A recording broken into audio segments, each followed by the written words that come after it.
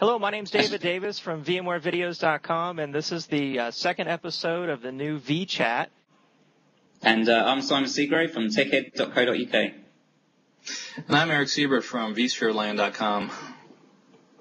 Thanks for joining us on this new video cast covering virtualization news and how to get things done in the real world of virtualization. So we have a list of some cool topics today. The first one we want to talk about is ESXi. I know VMware is really pushing people towards ESXi. They have a new course like transitioning to ESXi I saw in VMware Education. And so we wanted to ask the question, is it really ready for prime time? What do you think, Eric? I think it's pretty much there right now. There were a lot of missing features which I felt were kind of holding it back, that it didn't one-to-one compare to ESX, and you always had to figure out if that feature was supported with ESXi. But I think VMware put a lot of effort into 4.1 to make up for all those features that were missing and got them added, things like the Active Directory support, the boot from SAN, kind of some important things that were kind of missing. And so I think feature-wise, it's pretty much there. From a management perspective, I think they've gotten better. They officially support tech support mode now, which I think is a good thing. They've changed some of the options in that. There's a couple little things I'd like to see in there, like to be able to the ability to manage virtual machines from the direct console user interface, the little graphical interface direct from the console, be able to power on, power off VMs and things like that. Yeah. But I think at this point, I don't see why anybody would be, shy away from using it, that, the features are there. The management, it takes a little bit of getting used to the different management styles. There's no more service console. The vSphere COI is what you have to use. So I think it's there, and I think it's, especially with now the VMware coming out saying there is no more ESX the next release, I think people need to really take it seriously and start using it and adopting it. I think it's definitely a good time to start using, getting used to the different sort of management tools. I mean, me personally, I've started using the vSphere management assistant, or the VMA, a lot more now. Because going forward, I mean, that's how predominantly from the command line you're going to sort of manage things. So I probably made a conscientious effort a couple of months ago to start using that, and it's great. I'm sort of flying around that now, and it's definitely worth the investment. What about you guys? Have you looked into VMA yet at all? I have a bit, and there's a bit of a learning curve to it. I know, David, you did some articles on getting started with it, didn't you? How to actually, the authentication and setting up the servers and all that stuff. Yeah, it takes a little bit of getting used to it at first. I think I read that besides the Active Directory authentication in, ESXi, now they're adding Active Directory authentication to VMA, which I think would be, a really cool thing. I haven't tried that myself yet to see if it's really, working. But, it takes a little bit of getting used to, at the start. But from there, you can, do a lot of things. Like I know Simon Long has an article on using VMA to consolidate logs using syslog. So that's something I'm going to try as well. But, yeah, it's good. Just there's a learning curve still. Yeah, definitely. And, and I think I read something else, too, that they removed the FastPass ability from this version of the VMA, which basically allows you to pass credentials easily without having. I think you can edit a file before set up the credentials, so you can easily pass them to all your hosts. And I thought I read somewhere in somebody's blog post, I think it was William Lamb's, that they removed that from this release. I don't know if it was from a security perspective that they didn't want clear text credentials lying around in a configuration file, or what the deal with that is. But, yeah, it's all, once you get all the configuration stuff set up, I think that's the most difficult part, is getting the host and configuration, the authentication stuff set up. And then, once you have all that going, it's basically just knowing the commands and the usage and how to use everything and the proper syntaxes for everything. So how much longer do you guys think that ESX will be around? Well, I think in the Blogger things that we went through, they told us that the next major release, and they also stated next year. So I don't know if that was just how accurate that was, but if that's true, it's the clock is really ticking, and there's less than 18 months for ESX to still be around. There's still a lot of diehard people that like ESX, like being able to get the more hands-on type of management that a full OS gives you inside of the inside of the host. But I think, its days are numbered. Why drag it on? Why keep going with ESX if you know that it's not going to be around in the future? And if you don't adopt ESXi, you're limited to being able to upgrade in the future to future releases. So at this point, I'm looking at all the stuff I have, and I think, like I said, 4.1 is at the point now where it's definitely worth using. Whereas before you had to deal with limitations. So I'm all for going to ESXi now, and and I think in each release, probably in the next release, it's going to get even better. I think they'll improve the management, they'll improve maybe some of the few little shortcomings that it has today. So I got servers right now. I'll probably start doing heading over to ESXi. VMware gave a lot of good information about why you want to go to ESXi, but they haven't really given any information on how to go to ESXi from ESX. If you have ESX hosts, how do you actually convert them to ESXi hosts? So I think they have a webinar coming up soon that kind of will details that. I'm also actually doing an article on that as well to kind of show people step by step how you want to take your ESX hosts and move them to ESXi. I think in most cases it's basically just a full reinstall, and moving VMs around is the easiest way to do it. So. I've been using ESXi in a lab environment now for a good 18 months. The reason being, is around portability, because I sort of flip between different versions of ESX all the time. For me, installing ESXi onto a USB key, if I want to, for example, go from 3.5 to 4 to 4.1, it's just a matter of pulling out the USB key, sliding in another one, powering up the server. So that was my sort of incentive for, I guess, sort of being an early adopter of ESXi in a non-production environment. Yeah, that's definitely a great feature. Is the key? I got keys with ESXi on them. I've got my new server, I already had ESXi on there. I just threw that in there and booted off it when I was writing business. That and patching. You can't argue against patching with ESXi. It's super simple. You don't have to deal with, getting your patches in the right order and, kind of dependencies and all that. Patching is so easy with ESXi. It's just a huge advantage in itself to using it. And there's a lot fewer patches as well, right? Yeah, because they're not patching all those other components in the service console. There's not more code there to actually patch. Right. I guess one area that is going to be impacted by going to a service console-less environment will be those vendors that actually use the service console in ESX at the moment. For example, any companies, for example, antivirus backups that may be hooking into Service Console. I guess they're going to have to be looking for alternative ways to do what they're doing at present. Admittedly, probably the amount of companies out there doing that, you could probably count on your hands, but definitely something they've got to pay attention to, I guess. Yeah, they should have been looking a long time ago, though. It's a little late in the game now. There's those APIs have been out there for a while from what I've seen, like at least in the backup space, most people have jumped on to the API route and kind of ditched agents in the service console and that. So, but yeah, that's always kind of been the holdup. VMware's even stated that getting all their vendors out of using that model and using APIs was always a challenge to getting rid of ESX in the service console. You guys want to move on and let's talk about power monitoring, new in vSphere 4.1? Sure. Okay. So basically, and I think, Simon, you're the one that found that feature. You started a thread in the beta forums about when you go into performance monitoring, a new feature, a new drop-down kind of counter is called power. You can actually measure the power usage of your virtual machines and hosts, and I think it was watts and joules, was it? Do you remember? Yeah. Okay. Well, actually, if I'm honest with you, I never actually got it going in my lab environment. So it was a new setting that I sort of stumbled upon at the time and tried a few workarounds and what have you to get it going, but unsuccessful, unfortunately. Pretty much down to the servers I use in my lab environment being pretty entry level, I think. That was quite a good feature. I was kind of persistent with it. We had a thread open with one of the developers who was kind of helping us with getting that feature working, and I kept telling him, well, how do you get it to work? I can't get it to work at all. And eventually he came out with we knew about the advanced setting. There was an advanced setting that you have to set under configuration software advanced settings, and then you select power, and I believe that it was called power.charge VMs.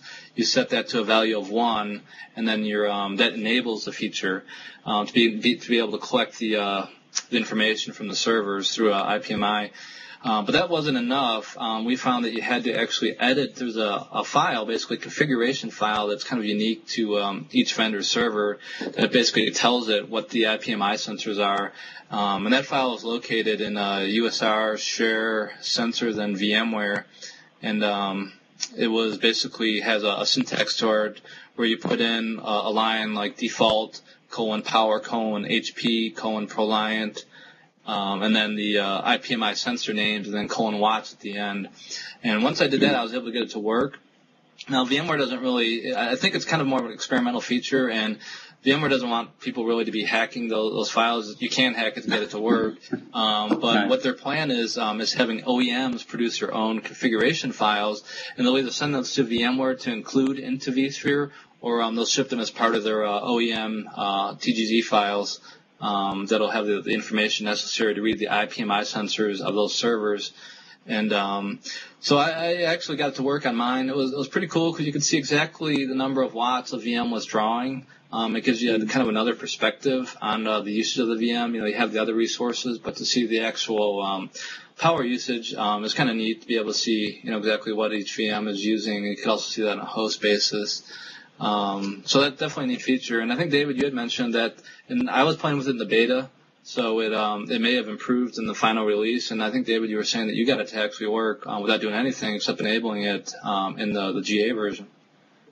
Yeah, in fact, I just loaded 4.1 GA, and honestly, I didn't do anything. I have a Dell T610, actually a couple of them in the lab, and I went into the performance tab, and there's a switch to the power graph. And then underneath that, there was the usage in watts that was just being graphed by default. I'm running around between 85 and 93 watts, and I can see it moves up and down as I do things on the host. I can also add in items here on the graph for energy usage and a cap, which I haven't played with yet. But yeah, it's pretty cool. And then if I go into configuration under hardware power management, it says there I have an enhanced Intel speed step, and I'm running the high performance power management policy. So that's something I need to play with some more. But yeah, it looks pretty cool. Yeah, that's interesting. It also must be quite accurate as well, because the readings you were giving there, between 83 and 90 watts, that's actually quite reflective to what I'm seeing in my lab for a similar specification machine as well. I've actually got a little power meter I plug into the wall, and generally it fluctuates between about sort of 80 and 95 watts. So that sounds about right. And David, you had mentioned that the under the configuration hardware power management, the enhanced speed step, and Intel has their version 2 of it. But that's basically for the dynamic voltage and frequency scaling that allows you to allows the CPU to change P states, which is the processor state, but it'll change the actual CPU megahertz and the voltage of a processor to meet demand. So if you have a low demand, it's not going to scale that processor all the way up to the highest voltage it can and to the megahertz. It kind of scales it down and allows you. It's basically another power saving feature that allows you to save even more power. Now yours is set to high performance, which means it doesn't really do anything. It's always at the highest actual voltage and megahertz that it can be at. To be able to change that to where it actually can be variable, where it'll change it up and down. vSphere actually will control it. You have to go into the BIOS of the server and under a power control. It's in different places in different BIOS. And in HP, I think it's under like power control. And you want to set it to like OS control mode. There's other modes like low performance where you can set it to always be at the low state, or high performance where it's always high, which is default on most servers. But the OS control mode allows the operating system, or in this case the VM kernel, to control that basically the P states of the server to basically save power when it can. So it's another great power saving feature that is actually, when you couple it with DPM, can save you a lot of money, and especially in larger environments or VDI environments where you don't have a lot of usage during certain hours. Yeah, that sounds pretty cool. I mean, I've got a new server to go into my lab. It's been sitting in the hallway in a box for ages. I've been saving up for it. So it's, I've got a new DL360 G6. So, I'm really looking forward to, rolling that into my lab. And that's probably one of the first things I'm going to test on it because, yeah, like you guys were saying, a really exciting new feature on that. And, yeah, I want to give that a try. So kind of like that one insurance company has those commercials where they say they saved you money on your car insurance. Maybe VMware should have some commercials that say they saved you money on your electric bill. These new features. I'm sure it'll be in the future marketing strategy there somewhere. Yeah.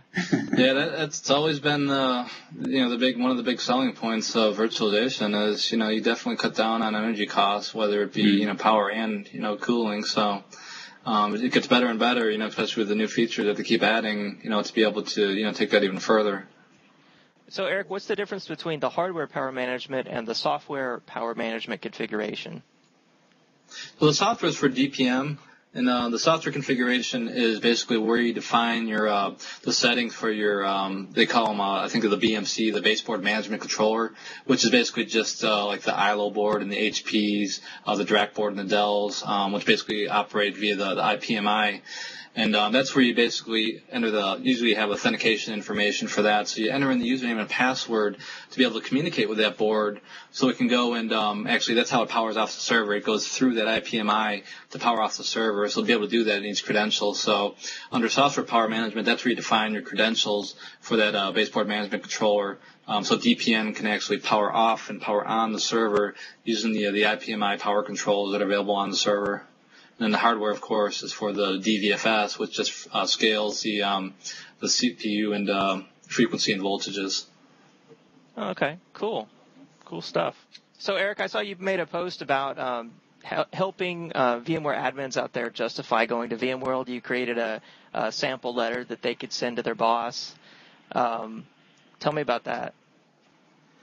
Yeah, basically, it's the same old thing every year, especially with the economy the way it is, that everybody has a hard time getting the money, the financing to be able to afford going to VMworld. It's not just the conference cost itself.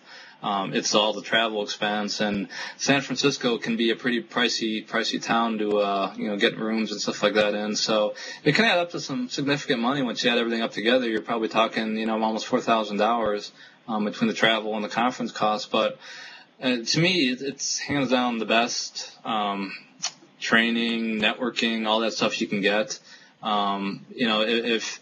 If you're having trouble getting justification for it, you basically want to go to whoever approves that, a trip like that, and kind of show them the benefits of look at all these sessions that are there. There's hundreds of them, and it's not just being able to view them there. I can see all those sessions year round afterwards by watching the recordings, just by going to the conference.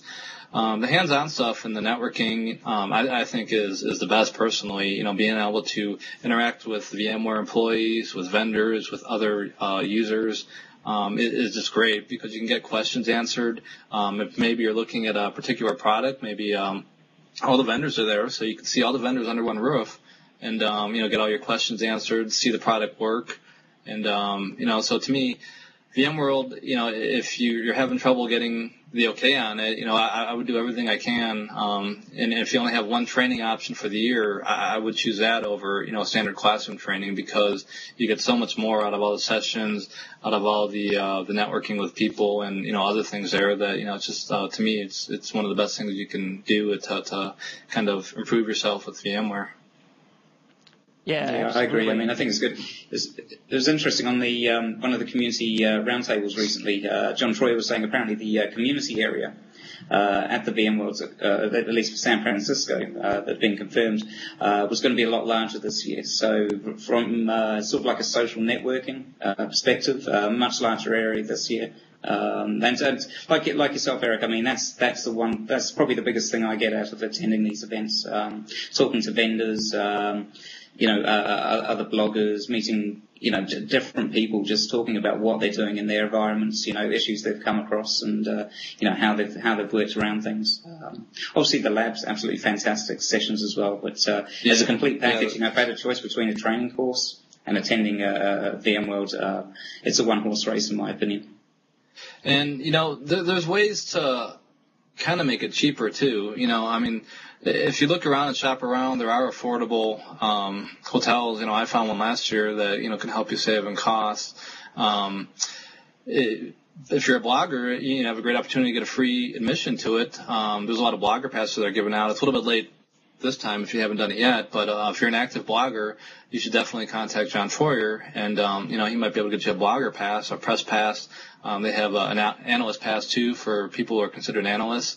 And there's a lot of vendors giving away trips also, so all expense paid. So look around, and a lot of the vendors are having little contests or whatever to kind of give away free trips to VMworld. So that's another good opportunity to kind of get some of those costs down, and you only have to cover travel or whatever, depending on what the vendor covers. Yeah, kind of like Jason Bakke had a contest on his blog, and I don't remember. It was a very small number of people who, posted comments. It was like 30 or 60 people, and one of those people was chosen to go to VMworld completely for free. So, that's a really cool way. Too. Yeah, absolutely. So and I think I saw like NetApp and I think a couple other vendors. I think maybe Vision Core and a few others were also offering little contests or whatever to give away in some cases all expense paid trip. To go there, so just keep your eyes out, and there's definitely some alternate ways to get there. Yeah, I mean, it's really the travel costs that really increase the price. I mean, because the early admission price to VMworld is like $13.95, I think. Yeah, something like that, or $12.95, $13.95, around there. Yeah, I mean, that compared to a typical week-long class is, it's a really small price to pay for a year-long, training subscription, really. So. Yeah, and like you say, the biggest expense is really around sort of airfares, because I paid for myself getting over there last year, and I mean, hotel-wise, I found a great place. I had to do a little bit of legwork, but I found this fantastic place up in Chinatown, which was about $55 a night. Oh, okay. And that was brilliant. It was free Wi-Fi as well. 15-minute walk to the conference center. It was brilliant. Yeah, really good. So just pay to shop around, really. If you look at the Marriott, which is really close there, I looked this year because speakers get a free night there. It was about $270 a night, which is pretty steep. Last year I had stayed right across the street from the Marriott, a place called the Mosser, and an older hotel. It was pretty nice inside, but they have these like value rooms that they're pretty small, actually a lot smaller. Their pictures on their website made it seem bigger, but once you got there, it's definitely small. And they don't have a bathroom in it. There's a shared bathroom down the hall. But for $90 a night, how actually much time are you spend in your room when you're at VMworld? So if you just need a bed, exactly. Go crash, and it was only about a 10 by 10 room, but hey, it did it for me, I was there, hardly at all just for sleeping. That's about it. Yeah. Yeah. Well, cool. I hope to see everyone at VMworld this year. It's really the best conference on Earth. What else do we want to talk about? One thing we were talking about before the show there, Eric, I believe you've got a new toy in the form of the iPhone there. We were chatting about your iPhone and your experiences with the reception. Obviously, that's quite high profile in the media at the moment about the supposed or apparent sort of reception problems around that. So you were telling us about your experiences around that so far. Yeah, all I can say is get a case for it. It's definitely. Well, I did a lot of testing on this. I was kind of hesitant, and I've been on the waiting list a couple times before I actually decided after the press conference. I said, well, Steve said it's all right, so I'm going to go buy it. So got the phone probably the day after the press conference, and right away at my house, I was having problems with dropped calls, with not even able to make calls and things like that, with calls cutting in and out. And my coverage area where I'm at, I'm in a major populated area, but I typically only get 1 or 2 bars. So what I found was, that spot of death where you hit that one spot. I've tried that in a weak area, and it absolutely kills the phone, essentially. I did the speed test on it, and without touching that spot, I was getting maybe 500K down and 60K up. Touching that spot, I was getting 2K down and 0K up. So that weakness is very obvious. Once I put the case on it, it's been great because you don't have any contact with the antenna at all. And what I found is if you're in a 5-bar area, the antenna weakness generally isn't really obvious. I did speed tests on a 5-bar area, touching that spot, and it was exact same download speeds and upload speeds as without touching that spot. So I would, highly recommend if you're in an area or even travel into an area, not every area is 5 bars, to get a case so you're basically not touching that antenna, anywhere on the side, And you definitely will enjoy the phone a lot more once you're not having the frustration of dropped calls and bad download speeds and upload speeds and that. So, but overall, a great phone. I really like it a lot. And just did cover. Did I hear right that Apple were actually giving away cases? You could go into the Apple Store and choose a case to put on your iPhone. That's true, but you can't get them at the store. I went to the store and they told me you can't do it here. They don't even have cases, actually. They didn't have hardly any cases at all for the iPhone 4. I had to actually buy an iPhone 3GS case originally. What they're doing is online, and they haven't. While they announced it last week, you can't do it yet. They said later this week.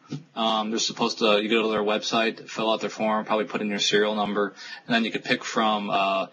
Bumpers are in short supply, so I think they were doing to give you a variety of choices to be able to choose a case for it. So the bumper, just to clarify, the bumper's the official case for the iPhone? That's the one that basically only covers the side. It's a real kind of slim case. Right. It just covers the side. Basically covers the antenna, the whole antenna, so you're not touching the antenna. So probably in the next day or two, probably by tomorrow, it'll be up on their website where you can go and actually pick a free case for it.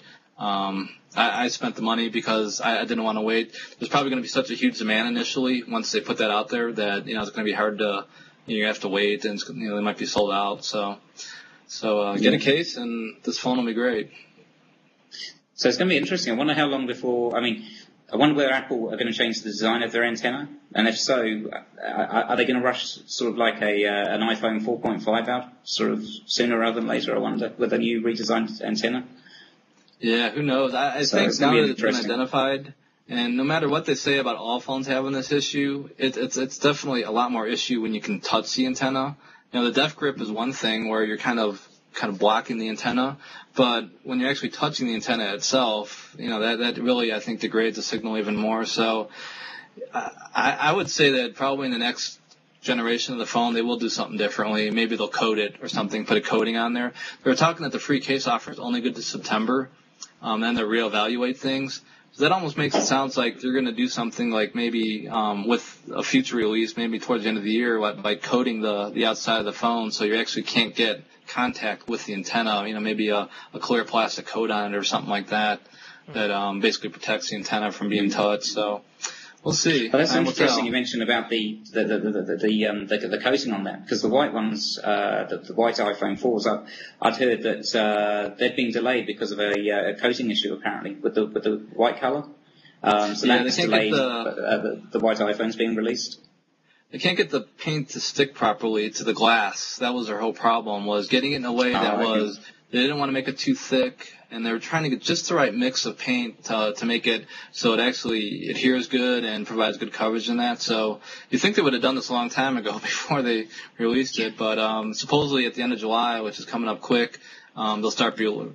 And supposedly the factory is putting out the white ones, doesn't really have the capability to produce them in a huge volume, so they'll be coming out and dribbling out, and they'll probably be constrained for at least a few months trying to get a hold of one, the rare white iPhone. Once they're finally released, probably in a few weeks. Yeah, so my wife wants one, so she's waiting for that. Well, interesting stuff, because I just ordered one. My order's in process right now, so I'm interested to hear about your experiences. Have either of you guys used the Pocket Cloud application from Wyse? Not yet. No, I looked at it on the iPad. Yeah, but it looks great. I heard it was the best RDP one out there, because those are RDP too. I heard it was the best. On the iPad, it's way more usable than on this tiny screen. So, Simon, you got it? Yeah, I've got it here. I've got to say, I don't want to come across as a Mac fanboy, because I'm definitely not. But I've got to say, the iPad, I thought it was a device I was going to buy. 2 weeks later, I had to have one because everyone else had one. They were raving about it. So I thought, right, I've got to buy my own one, see for myself. And I thought it's going to be up on eBay. I'm going to be selling it in 2 weeks. But I've got to say, it's probably the best gadget I've bought in the last couple of years. And I'm almost a little bit embarrassed to say that. But I find it absolutely excellent. So I use it for so many different things each day. But so the Wyse client, I shall hold this up. I don't know if you can see that. Let's start it. Absolutely fantastic. Unfortunately, I'm not connected to the VPN network at the moment, but if I was, I've got a selection of different PCs. For example, this is my vCenter server at home. Literally, I can be sitting on the couch downstairs, outside, sitting in bed type of thing. just through a touch of a button there, away it goes. And if I was connected to the network, obviously I'm not at the moment, within seconds I'm up and running. The touch controls on it, very intuitive, and I don't know what it's like on the iPhone, but definitely the size of the screen on the iPad there, definitely, of a decent size, a very usable size. So that was one thing that worried me. I thought, man, even on an iPad, is the screen still going to be so small to use? But I use it quite regularly and find it very good. Yeah, I'd like to see VMware come out with an official client for the iPad or the iPhone, where you could actually, they have that web-based one now that you can do that for the mobile phones and that. But an iPad, I think, is a great platform for, maybe not a full vSphere client, but at least some kind of, taking that management app that they had for the iPhone for mobile phones and maybe expanding that to the iPad, which is a great platform, I think, for being able to, to manage your host and environment. Yeah, it's definitely very good. I mean, I use it for lots of different things. I mean, I use it for PowerPoint presentations as well. There's sort of like an equivalent application. I use it every day for work as well. So definitely getting the value for money out of it. Cool. David, do you got one too, David? Or? Yeah, I've got an iPad and I use the Pocket Cloud app all the time, and I was really impressed. I mean, it connects to VMware View using PC over IP and RDP. And then I was really impressed with the mouse and the keyboard functionality. I mean, the mouse, I can right-click, left-click, I can do Control-Alt-Delete, I can do, all these weird Windows keys and actually, resize windows using this on-screen mouse on the iPad. I use it just about every night sitting on the couch or in bed or whatever, doing remote control of, a lot of Windows servers. It's a very functional application. So. Oh, great. Yeah. It's definitely, definitely very useful. And I've been mainly using mine for games, so a lot of great games you could play on those things. So. Likewise, yeah. Yeah, I must admit, it's not all work on the iPad for me either. Yeah. So, Eric, what's the latest book update? When's your book coming out, and what's it called again?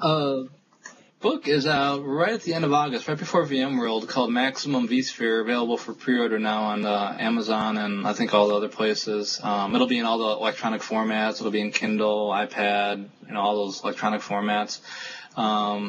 Basically just a few more weeks, probably about a month. It'll be out. It'll be at the VMworld bookstore, available there. Me and Simon will probably be book signings and that. Simon did 2 chapters in it, the performance chapter and the home lab chapter. So awesome. A lot of good stuff in there. I had fun writing this one, and I think people will find it, a really good book, interesting book, a lot of great information in it.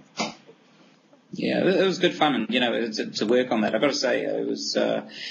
It was definitely a lot of work, but definitely worthwhile. I mean, I had the final review for my 2 chapters come through recently, so it was good to read through that. Hope it's well received. I definitely really enjoyed doing it. It was great working with Eric as well. A lot of fun. So, yeah. Well, awesome. I'm going to have to pre-order my copy and see if I can get you guys to sign it at VMworld. Sure thing. All right. Yeah, no problem. All right. You guys have any other topics you want to cover on today's vChat? I think that covers it for this one. Yeah, me too. So I get to go home now. Go home and have dinner. Not me, back to work.